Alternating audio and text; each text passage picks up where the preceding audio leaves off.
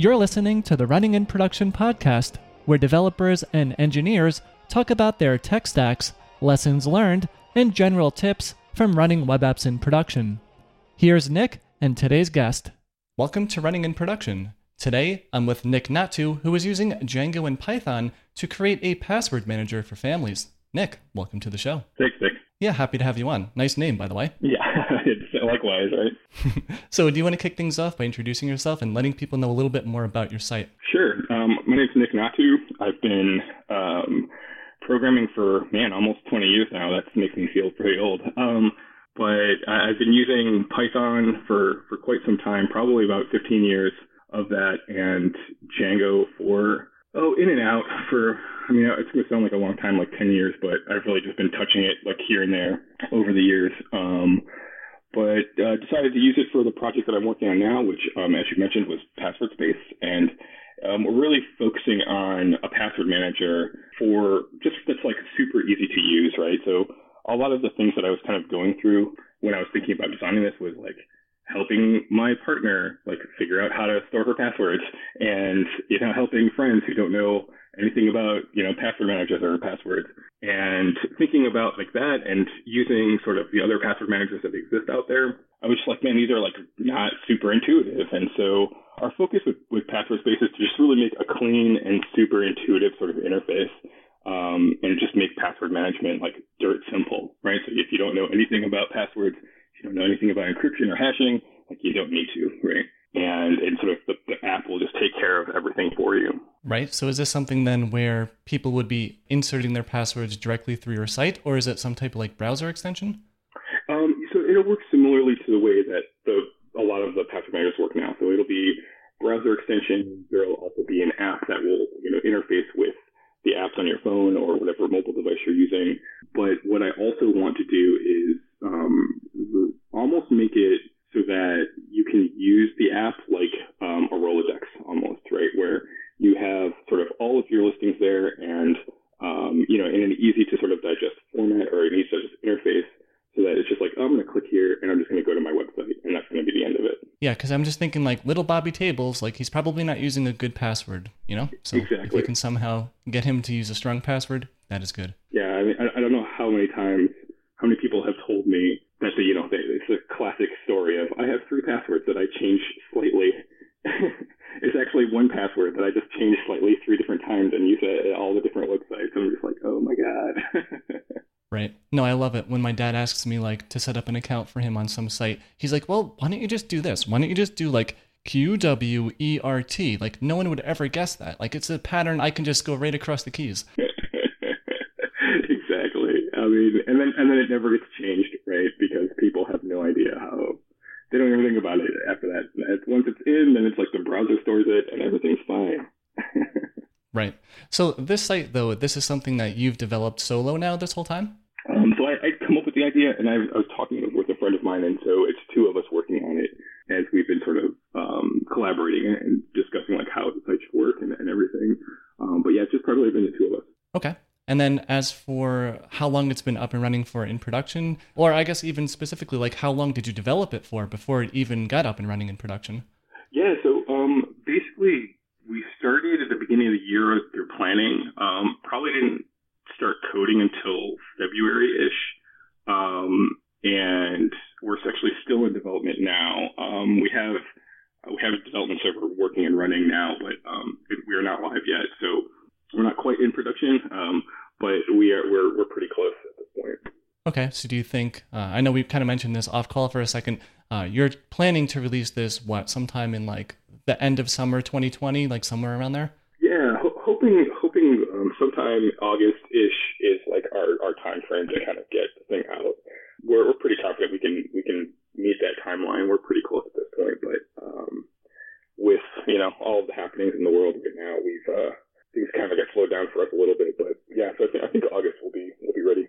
Right. Yeah, nothing like pandemics and rioting to prevent you from coding the app of your dreams. It's pretty crazy. Like nothing is like directly impacted. Aside from I guess the pandemic has impacted me directly, but just trying to stay engaged and involved with stuff, like it feels like an important time to kind of do that. So yeah, the app sort of took a sideline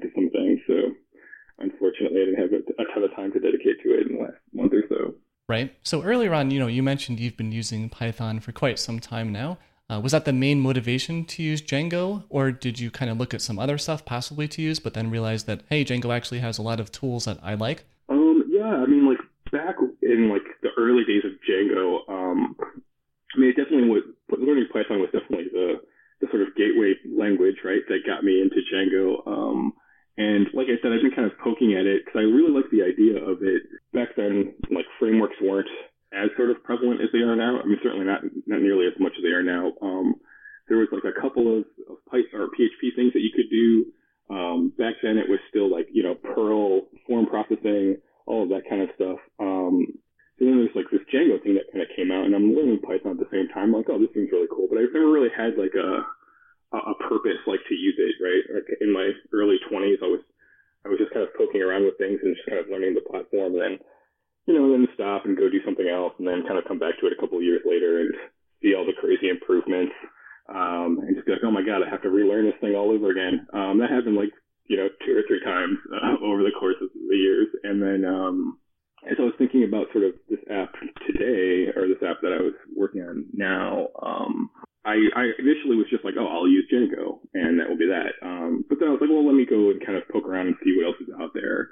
And yeah, much the way you described, I figured like, well, honestly, like I know Python really well, and I have a pretty good, understanding of how the Django system works. So it just sort of made sense to kind of stick with it in terms of like all of the performance pieces and all of that. Like everything just kind of seemed like there was nothing standing out that was like, oh, this is the solution you should use. I feel like I could use a number of solutions and they'd all be fine. But, for me, it was ease of use and at this point, a low learning curve. Right. So when it came to picking Django in the end, did you end up using some of its built-in things like the Django admin? Yeah. So I do use the Django admin.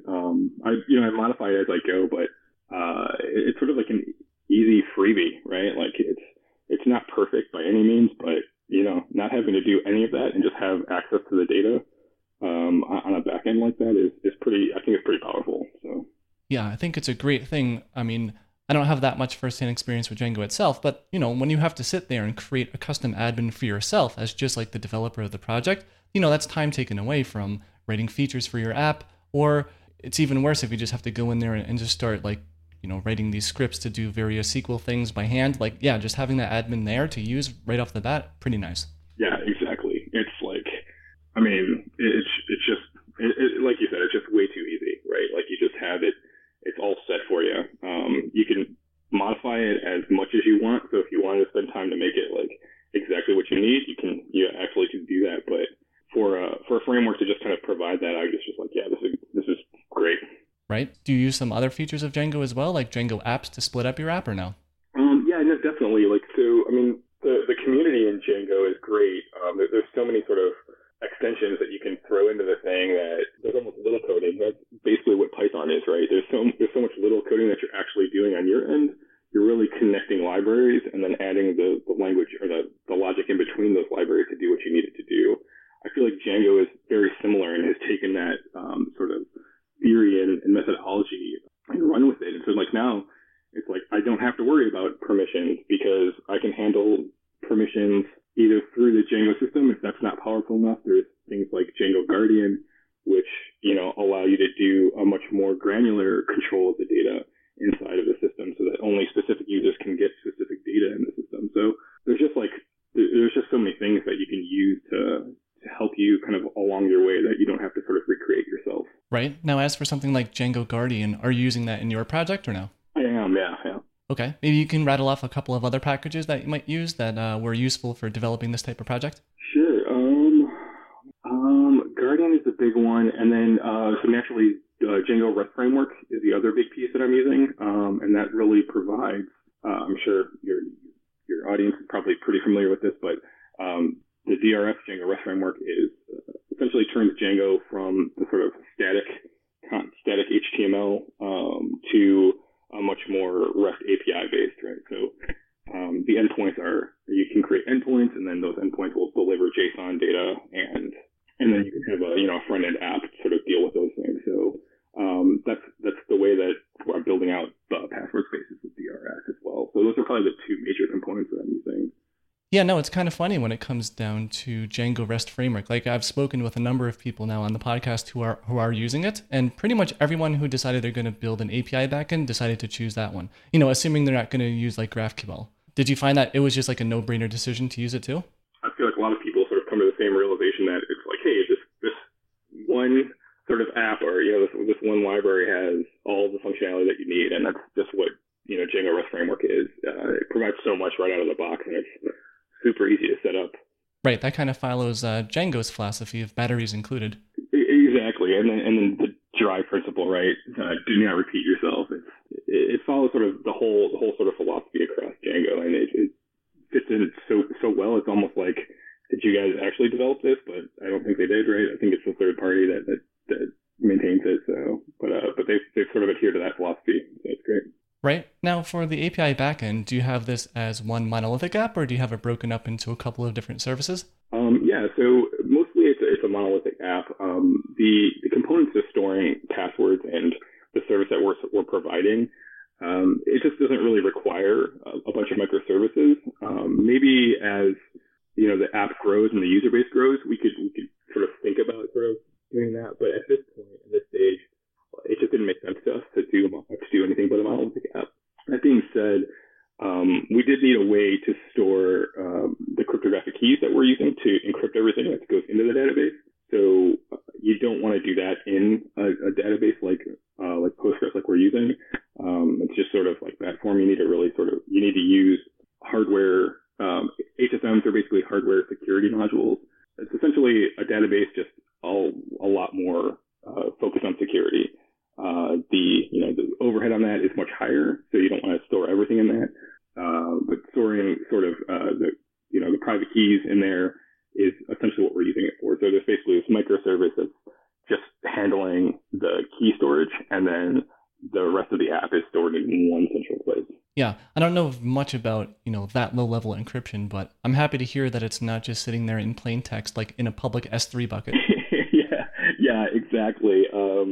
That was like, how robust do we want to make this? And I was just like, we're not going to just throw in the database. That's not a good idea.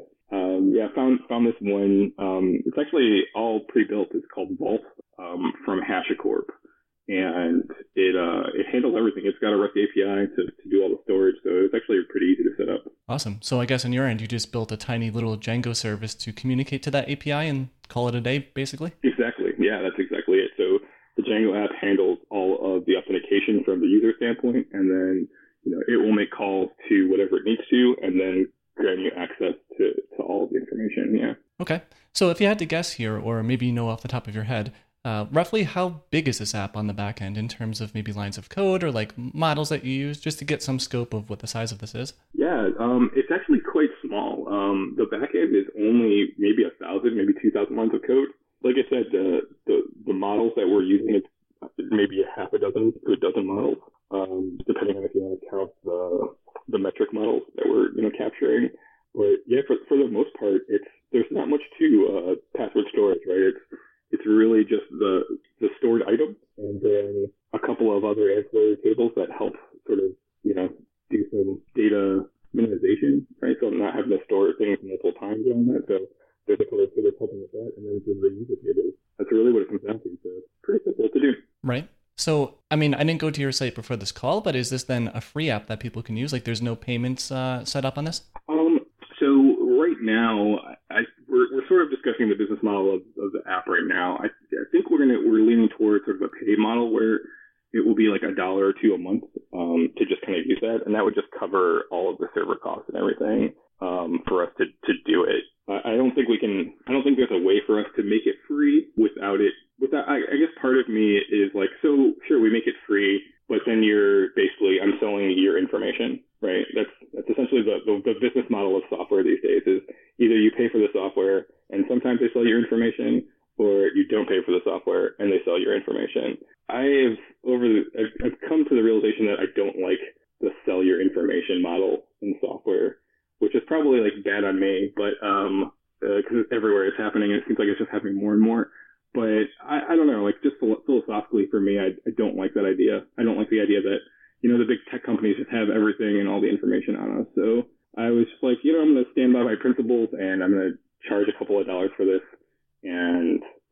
and not sell your information. I think that's the model we're going to take with it. Right. Yeah, I'm a huge fan of that model too. It's like, this is going to be weird because we're talking about things that just happened now, but this episode might not air for a couple of months. But are you familiar with that hey.com service that just got released? It's the email one from the same makers of Basecamp. I don't think I am. Yeah, they're not a sponsor or anything. I'm not trying to plug them, but it was interesting because it's very related to this conversation because, yeah, it's like, you can get an @hey.com email address through them, and it costs, I think it was like $99 a year. But the alternative is like, they're not just going to like mine your data and serve ads, and, they're not Google, basically. Right. Yes. I mean, I feel like, I know that we sort of got connected through Reddit and the post you had made there, and I was reading something about how it was like, the millionth question, the same question that everybody asked, and it was should I run my own mail server? And I was just like, oh man, should I run my own mail server? Like, is that crazy in this day and age? But yeah, I feel like that's like the path. I feel like the pendulum is swinging back a little bit from everybody being like, hey, let's just give our information away because it doesn't really mean anything. I think people are starting to kind of realize like, hey, maybe it does kind of mean something. And maybe we should think about it a little bit more. You're seeing that with legislation come out. I think you're seeing that with at least the people that I'm interacting with. I'm seeing that with their sort of idea and thoughts on what their data means. Yeah, for sure. So swinging back to your app here, we kind of talked about the back end, but we didn't really talk too much about the front end. Which JavaScript library do you use for that? React is what we're using. Okay. And also, do you want to go into your decision for splitting up like that with an API backend with a JavaScript front end? Was it mainly because you knew that you were going to have like native mobile apps in the future? Yeah, I mean, it was really the cross-platform nature of the system, right? So you want to be able to have your passwords at your laptop, at your desktop, on your phone, on your tablet, whatever it is. So just with the nature of humans having multiple devices and multiple types of devices, it just made sense to make this off the bat a app that can provide those different systems with the same information that's part of your account. The architecture of a REST API and then a bunch of apps that sit on these other platforms just made the most sense. Yeah, totally makes sense for sure. And someone like me too, like I use a command line tool to manage my passwords called Pass. Mm-hmm. And I like the idea of just to be able to type in site / and then whatever site that I want. And then it's like, boom, it copies my password to the clipboard for 30 seconds. Like, yeah, having a REST API is awesome because like in the future, if your users ask for it, maybe you can have a CLI tool at some point. Yeah, exactly. I mean, I'm happy I love CLI tools, so I might just even build that. No, I didn't even think about it until you said it. So I'm all for it, right? And that's part of the reason, again, like kind of going back to the community of this thing. And like, I want this to be sort of community driven. Like we want to get this thing built and then sent out and then pushed out and then really just kind of collect as much feedback as we can from the people who are using it and build it to what the needs are. Yeah, very cool. So speaking about community, do you plan to make this app open source at some point or no? So we've been talking about that. We haven't made any decision yet, but I think I'm leaning toward making it open source. One, the technology, like I said, it's pretty repeatable.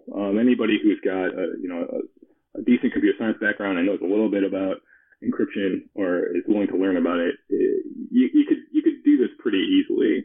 So I don't have any problem with anybody else using it. I think it actually would make the program better because then we'd be able to incorporate changes that people want to make themselves, and we wouldn't have to focus on those particular changes. But if people want to sort of modify it and redeploy it, I think that's great. So I think we will end up open sourcing the project. Very cool. Yeah, I like that idea because even from like an end user point of view, just to be able to see the source code of what's running is nice from a security point of view. I know technically maybe, you can kind of, and this is like a shady thing to do, but it's like you can make your app open source, but you're not really running that code in production. I mean, people have to take like a leap of faith that you are, but at least putting the code out there is nice. Right. No, absolutely. And yeah, I feel like, hopefully not a lot of people are doing that, but yeah, I get the sentiment, and that's again like ties back to sort of the philosophy of what I'm trying to do and make this like, hey, we're not data focused. We're not trying to sell your data. I want to be more privacy focused and think about how we can sort of, be good shepherds of data, be good shepherds of your data. And then I think part of that, like you said, is showing you kind of what we're doing and how we're doing it so that if there are discrepancies and people have questions about things, we can address Yeah, no, I think transparency is key. Again, too many organizations, right, are so opaque that you have no idea what's happening, and then all of a sudden, people are dealing with fraud and all of this sort of identity theft and all of that. So yeah, I feel like just transparency is sort of like one of our guiding principles. Right. Yeah, you can never go wrong with that. Okay, so switching gears here back to your front end, you mentioned you are using React. Did you build those native mobile apps like side by side with the web UI all at the same time? Sort of. I needed to kind of build out the back end and just make sure we weren't going to change too many things before we started the front end. And so once that got solidified, we started chopping up the work between the two of us. And my partner Brandon started working on the front end for the different UIs. Right. So at this point, you have the React JavaScript going, but then you also do have like an iOS app and an Android app as well. Yeah, those are the three platforms we're starting with, and we're actually focusing on iOS and Android first. I think we believe that if mobile first probably makes the most sense in this day and age, and just getting out those quicker than the laptops or I should say the regular PCs. And so that was just sort of like the design decision we made up front, was just to kind of build those out first. But yeah, there'll be the React UI, and then the native, or I shouldn't say native, but the two mobile platforms as well. Okay. As for managing the JavaScript front end, do you use something like Webpack or something else maybe? Yeah, so we'll be using Webpack for the system. Okay. And then I guess for that, you would just be using Webpack to bundle up all of your CSS and JavaScript? That's correct, yeah. Okay, cool. So you did mention earlier that you are using Postgres. Do you want to get into maybe the rest of your tech stack? Like, are you using Celery and Redis, or maybe even Docker in development and production, things like that? So we're actually deploying through Heroku, which takes care of most of that stuff. So I haven't had to sort of develop any of the other sort of CI/CD components to stuff. We're using GitHub, and from GitHub, Heroku just sucks it in, and they don't use Docker. They use their own sort of flavor of container, which I think is called dynos, they call them. And so in a sense, we're using containers, but I'm indirectly using them. I set them up, and then Heroku sort of takes care of everything else. Okay, and then what about development side then? Are you just manually installing, Python, a virtual environment, Postgres, and all that on your dev box? Yeah, that's exactly right. So the dev boxes are just local hosting everything, and then once things are tested out and built properly, they get pushed up into GitHub, and then GitHub runs a couple of tests there just to make sure everything is correct, and then once those pass, it gets pushed into Heroku, and then Heroku builds everything, and we're deployed. Nice. Yeah, that is a pretty speedy process. Always good to use Heroku when you want to get stuff done fast, as long as you don't mind paying the extra money, I suppose. Yeah, so that's something like we'll think about it. The free tier of Heroku is, I don't see why you wouldn't start there ever. It's just dirt simple to set up, and it's available.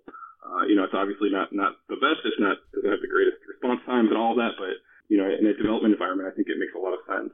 And then bolting on or adding on the service levels that they have is fine up until a point. I think it starts to get pretty expensive, and I haven't done a good comparison across that to something like AWS's Lambda or even Google's GCP's version of that. I know those can get expensive too at certain usage levels. I just don't know exactly where they cross yet. So, if we do see sort of prices starting to increase a lot, then we'll probably figure out okay, maybe we need to switch our deployment model. Right. So right now then, are you using the free plan for Postgres as well? Yes, that's correct. Yeah. So earlier I mentioned, maybe using something like Celery and Redis as well. Are those just not being used at all in this project? Yeah, that's correct. Okay. Yeah, I guess that makes sense. I mean, one of the textbook cases for using like a background worker would be to send emails out. Is email even something that is included in your app? Like if you sign up and register an account, I would imagine at least for a password reset, you'd have to send some email, or no? Yeah. So I guess then you just send those emails out straight up, in the request response cycle, when the user fills out the form, the email is getting sent in that cycle, or no? Yeah, so that's correct, right? So the app is going to send those emails out to when you register, right? So when you register, you'll go through that process, and then you'll have to activate your account. It's a basic registration process, right? So an email goes back to you. So we're monitoring that, and using SendGrid to do that. But yeah, no service or system like is doing that locally, or I shouldn't say locally, but internally, I guess. Okay. Now, as for Heroku, do you want to maybe rattle off a couple of different add-ons that you might be using that we didn't cover so far? Like, we know we're using the Postgres one, maybe the SendGrid one as well. Like, any other ones? Yeah, so those two, they've got, I forget the name of their logging one that they have. That one is basically the app monitoring capability that comes with it. So, and I believe that's everything. Yeah, I think that's all of them. Okay, and then for those as well, that's also on the free tier? So you have to put in your credit card for the logging one, I believe, but you can use it for free. And so it's got some minimal functionality, but it's still it still tells you the things that you need to know. It's the most important information, like is it up, is it running properly, kind of things. And then as you pay, I think it'll get more into like the load balancing and automated sort of triggers or I should say the thresholds for scaling up if you need to with the app.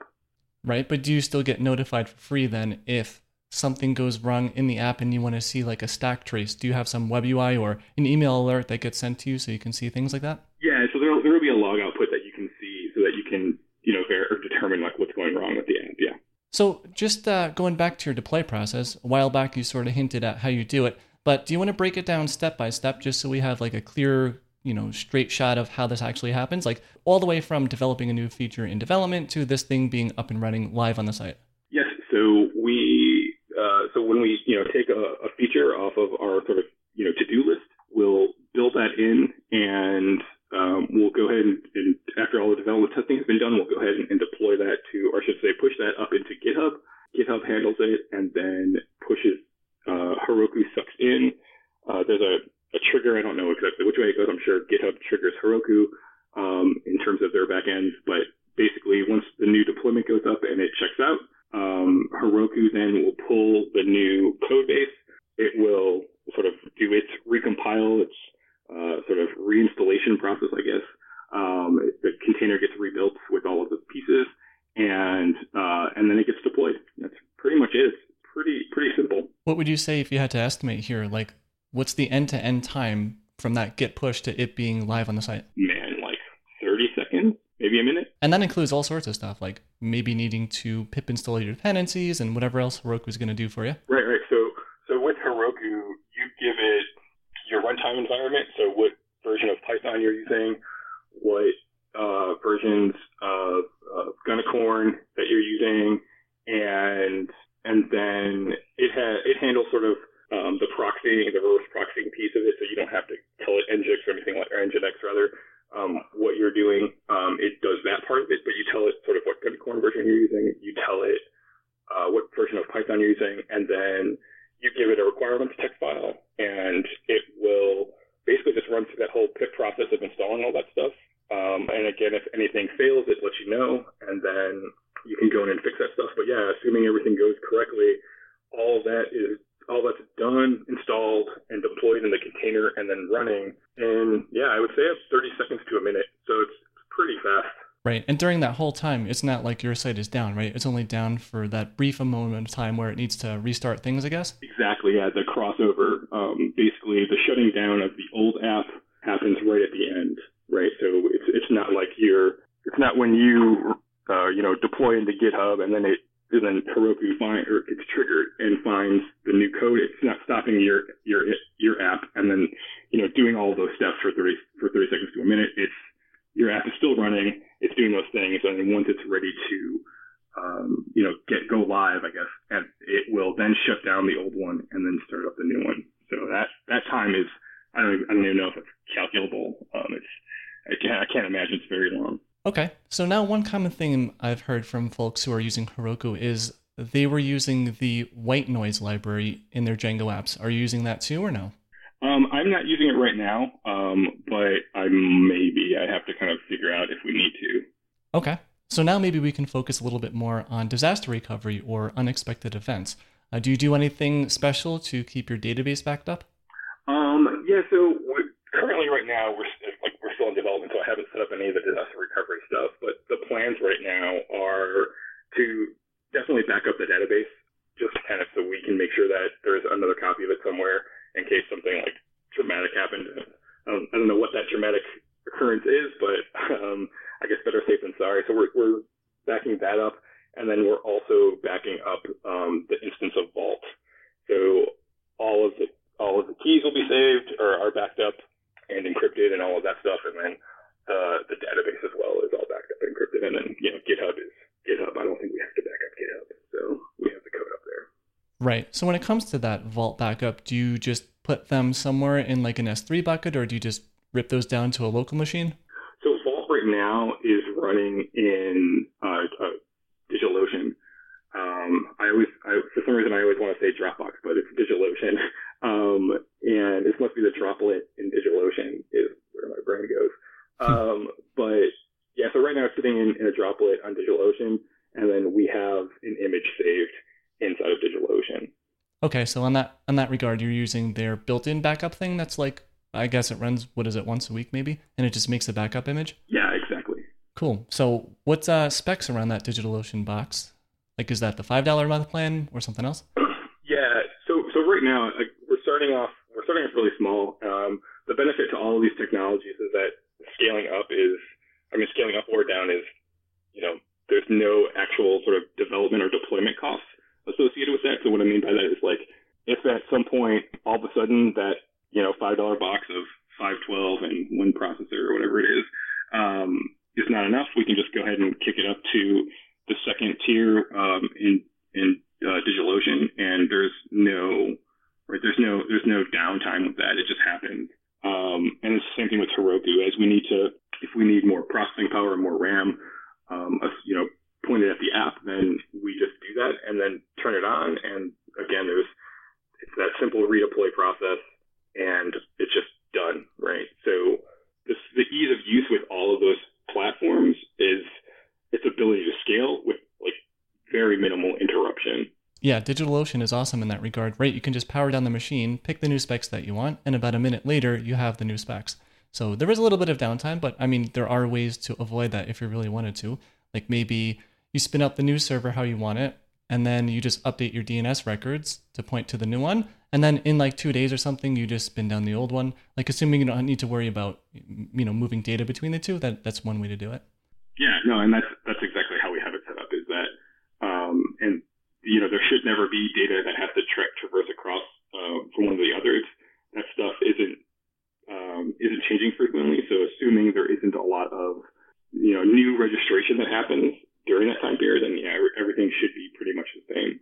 Right. So going back to that DigitalOcean server, did you set that up by hand then? Like you just logged into the server and then just started running commands to get Vault and all that installed, or is there like a one-click installer for that?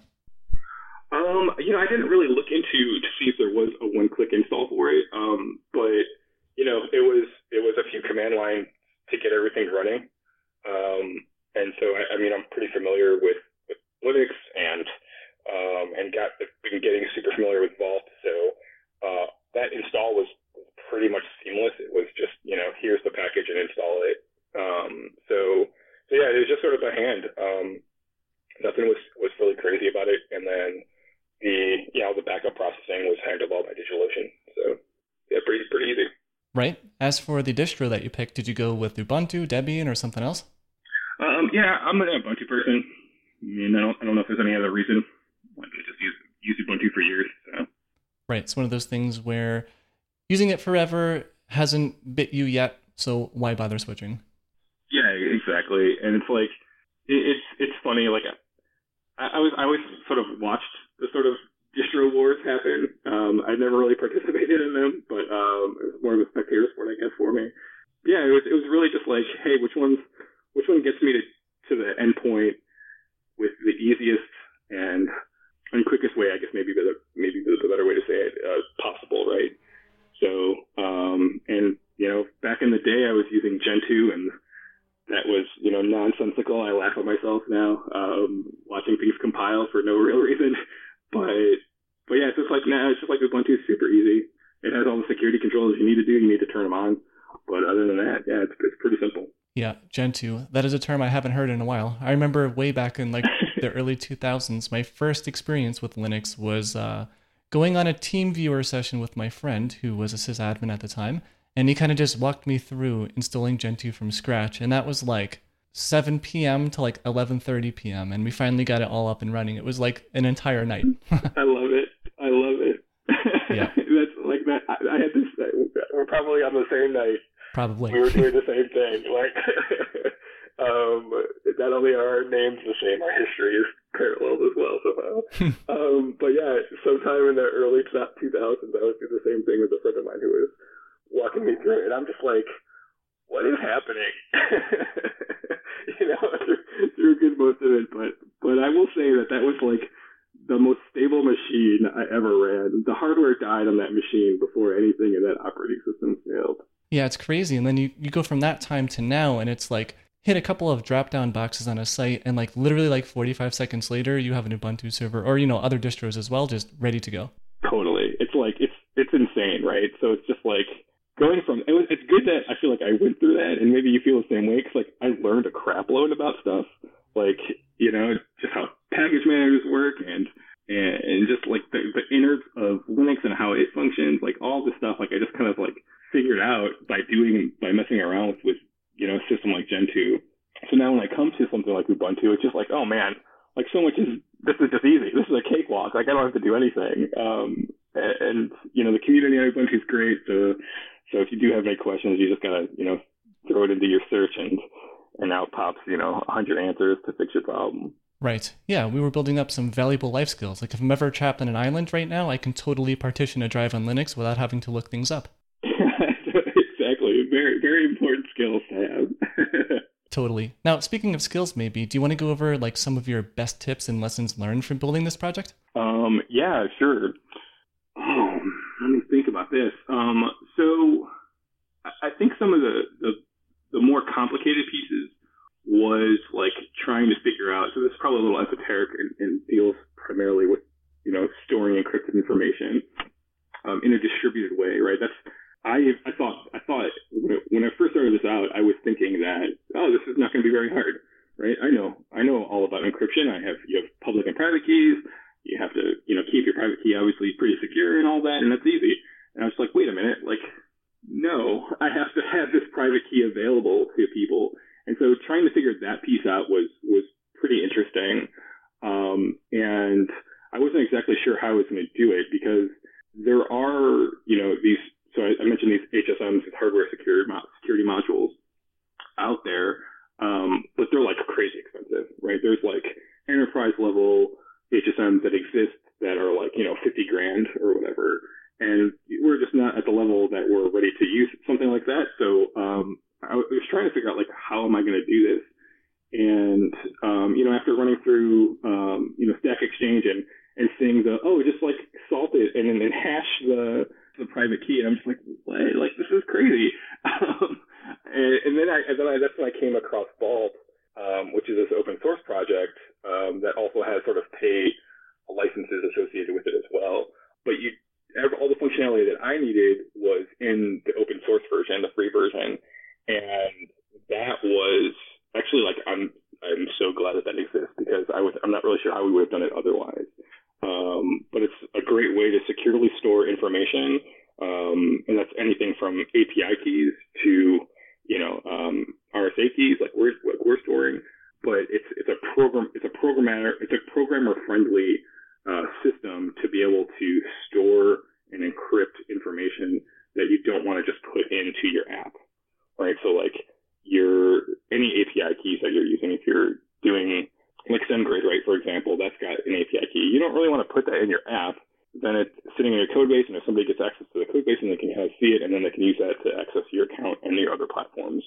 So now I can throw that API key into Vault, and Vault will store it, and then I can just retrieve it when I need it. So that was a really great system and a really great thing that I figured out. I'm glad that I did, because, like I said, I wasn't really sure how I was going to kind of handle that. Yeah, that is a great tip. Yeah, that's probably like the biggest one that like through this project alone that I figured out. That was like, man, I'm glad this technology exists. But yeah, other than that, it was more like digging through and just kind of really figuring out how the authentication system works in Django, and how to get that to kind of do the things so one of the I guess I would say probably obvious things at this point is that Django's user restrictions are pretty loose, right? So a user has access, any user in a Django app from default setting has access to all of the database. And you can limit that somewhat to groups and permissions, but that's only at a table level, right? So you can't, if you have specific rows that you want to limit inside of that table, you can't use the default Django configuration, right? You have to go through and use something like Guardian. So that would probably be the other tip that I would kind of suggest is that, if you really need to protect data, or if there's really some reason to segment data, like from a perspective of, whether it's, personal information or credentials or anything like that, you really need to kind of figure out how you're going to do that and what systems you're going to use to do that. And so I think Guardian and Postgres combination is pretty great because Postgres is pretty good on security out of the box. And then Guardian helps you sort of get Django to that place where, hey, this user only has access to these data pieces. So I would say those are the two big pieces that I think I picked up from this. Yeah, those are very good tips. And I'm glad you brought that up about Vault, because I wasn't really like 100% on what you were using it for, but now it's very clear that you're using this as like an alternative to something like having a .env file sitting in plain text on disk and just loading that into your app. Or I guess in the Heroku case, it would be like using their CLI tool to add these environment variables. Yeah, exactly. And you don't, like I said, you never want to do that. I mean, you don't want to do that in a system that you own, let alone a system that you don't own, right? So, and the way that sort of cloud works, I mean, obviously nobody's supposed to have access to your instances if they're running, but that's what they're saying. You have no way to verify that that's actually true. You have no idea what testing they actually did. So setting up systems like these are really good ways to kind of ensure that the encryption and the security is there from the data perspective. Yeah, absolutely. So Nick, thanks a lot for coming on the Running in Production podcast. It was really great having you on. I really appreciate the time. I always love talking to another Nick. It just feels good. And no, thanks for letting me sort of espouse about our stack and talking about the project. Yeah, no problem. And it's not just another Nick. It's another Nick, like another Gentoo Nick. Yeah, no, totally. Yeah, there's many layers here for sure. Right. So before we wrap this up, do you want to share any links to your site, Twitter, GitHub profile, anything like that? Yeah, I don't really do too much of the social media, which is maybe bad on me. I try to do it and then never can do it, but I never end up following through with it. But our website for sure is passwordspace.com. It's all, I guess it's two words, but there's no hyphen or anything in between. It's just password and space.com. So yeah, that's where we're at. Cool. And on that note, to everyone listening, thanks for tuning in, and I'll see you in the next one. You've been listening to the Running in Production podcast. You can find a full archive of the show at runninginproduction.com. Also, don't forget to subscribe using your favorite podcast player or leave a review if you like the show.